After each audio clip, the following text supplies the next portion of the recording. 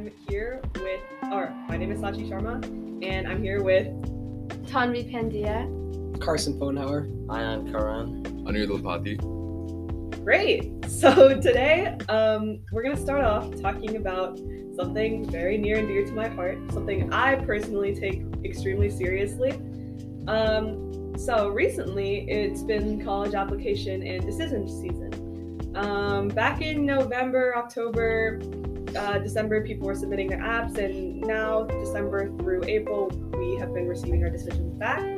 Something that's kind of striked me as annoying or odd, in my opinion, is the fact that a lot of people who get into their EDs will just keep all the rest of their applications in for consideration just to see, quote unquote, where they get in.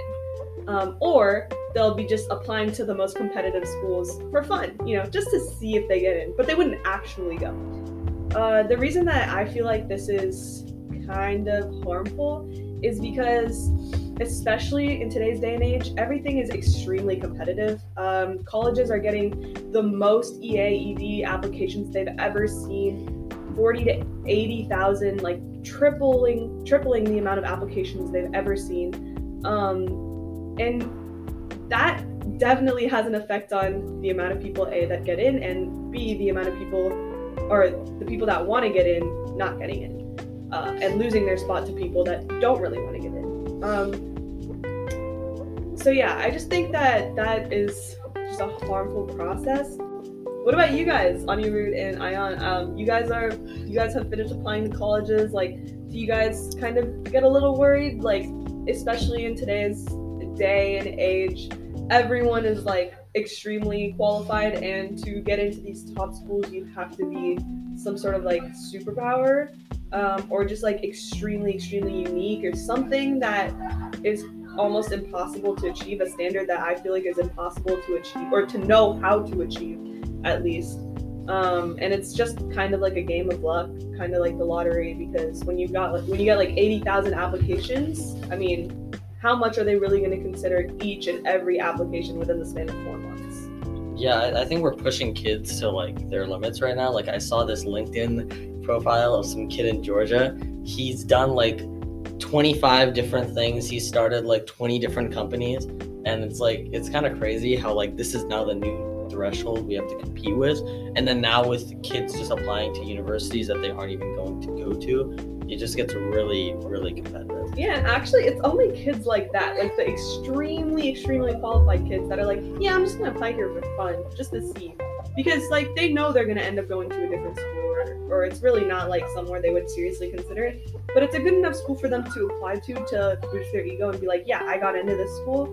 And it's only like extremely qualified kids, so chances are they are actually taking away someone's spot, which is unfortunate. I mean, also, I think that people that are applying to like top tier schools, they don't know exactly if they're going to get in. Even if they're overqualified, there's a lot of luck in the process. So even if you're extremely qualified and you apply to a school that you think that or someone else might think that you have a 100% chance to get in, there's still a chance that you don't get in. So I feel like a lot of kids who are overqualified are looking to better their chances, like in getting into the top school. I totally agree with that. But I'm talking about people that wouldn't really consider that as an option. Like, for example, maybe they know they can't afford it, or maybe they know that the desired program isn't at that school, so they're applying for something that they wouldn't actually go for. Or maybe they know they would never move to Indiana, but they still applied to like Purdue. So it's just things like that. And then the ED situation that I was talking about as well. Like, you've already gotten into your top choice, just withdraw your application and give other people a shot. It's just like so immoral and unethical. And yeah, I just think that that's just such a toxic part of college that is becoming a really big part of our culture, especially in the Bay Area. And it's just really sad to see. Okay, moving on. So next we wanted to talk about the State of the Union. Joe Biden gave his speech to Congress, and there was a lot of, it looked like a reality TV show. I don't know. It just like people booing, people yelling things at him, calling him names, and vice versa, him yelling back. And I've just seen that the culture in our government has just gotten so callous and overly casual There's no sense of formality or proper decorum anymore. And I mean, as people working for the government representing our country, I think that they need to work a little bit harder to preserve the reputation that we once had as professionals and as people with dignity. I mean, yesterday looked like the UK's parliamentary program, and it was just like so embarrassing. Not yesterday, 2 days ago. 2 days ago. Yeah. No, I agree. I think right now we're in a state of this country where both parties kind of just view each other as like, the enemy and stuff like that.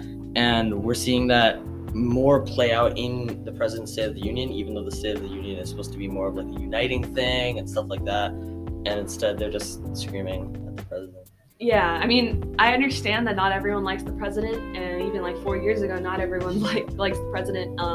But it's the president's job, and it's everyone else's job to, respect each other. Like, you're there for a reason. Whatever you feel about each other's opinions, you have to show a certain level of respect, and just not be,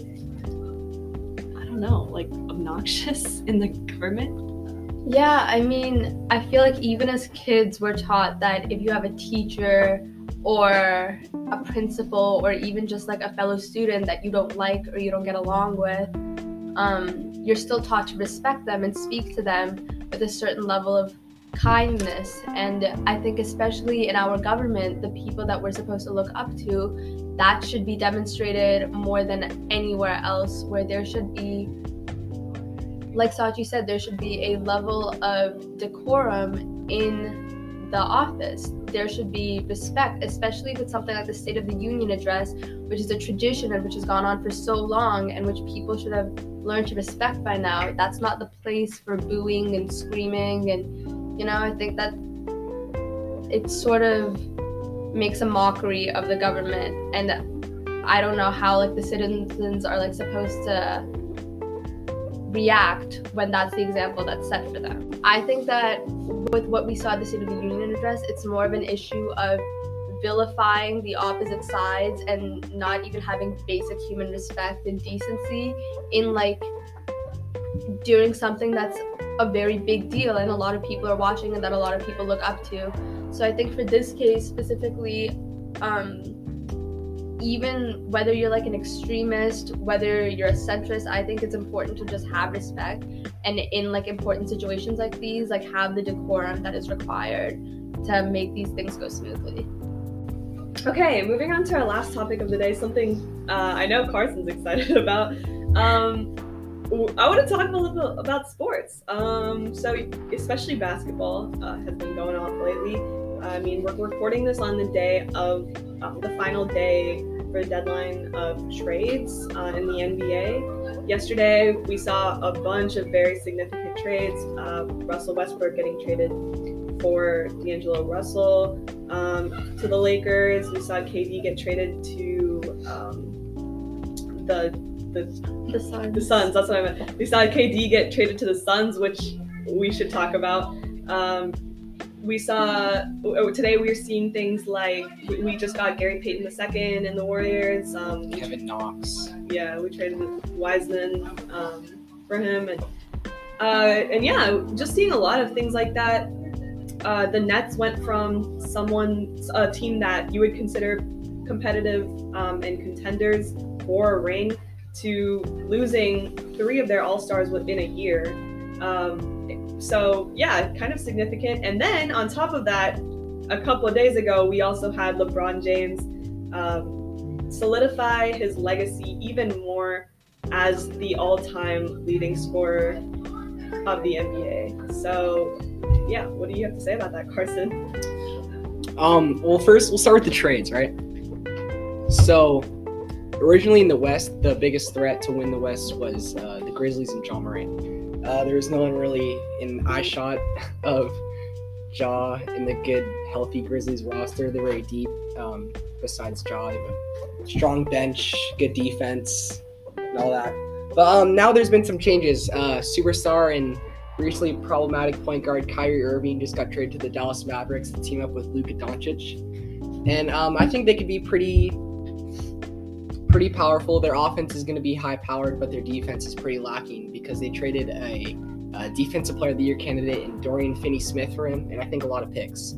So later down the line, they're going to be kind of I screwed. think they there. also just traded Pat Bev. To the Magic, right? Yeah.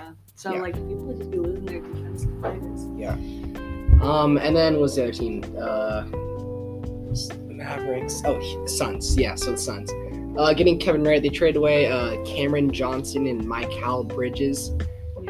So Bridges is a really good defender and scorer, but KD is obviously one of the best scorers of all time, and you need adding to any team gonna be a contender. I just can't really. I don't think the Grizzlies were ever gonna do it. Like I think they were gonna make it far, but I just don't think that they would have finished it off.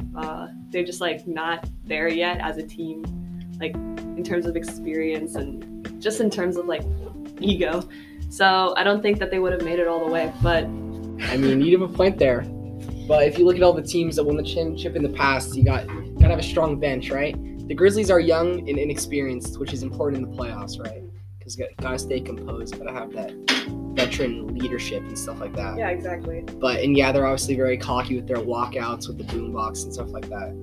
But the Suns bench got really weak. They traded away like 3 or 4 players and all those picks. So, and you see in the past, right? Because the Nets had KD, Harden, Simmons, Durant, but their bench sucked and they went nowhere, right? Yeah, I wouldn't even sleep on the Lakers at this point.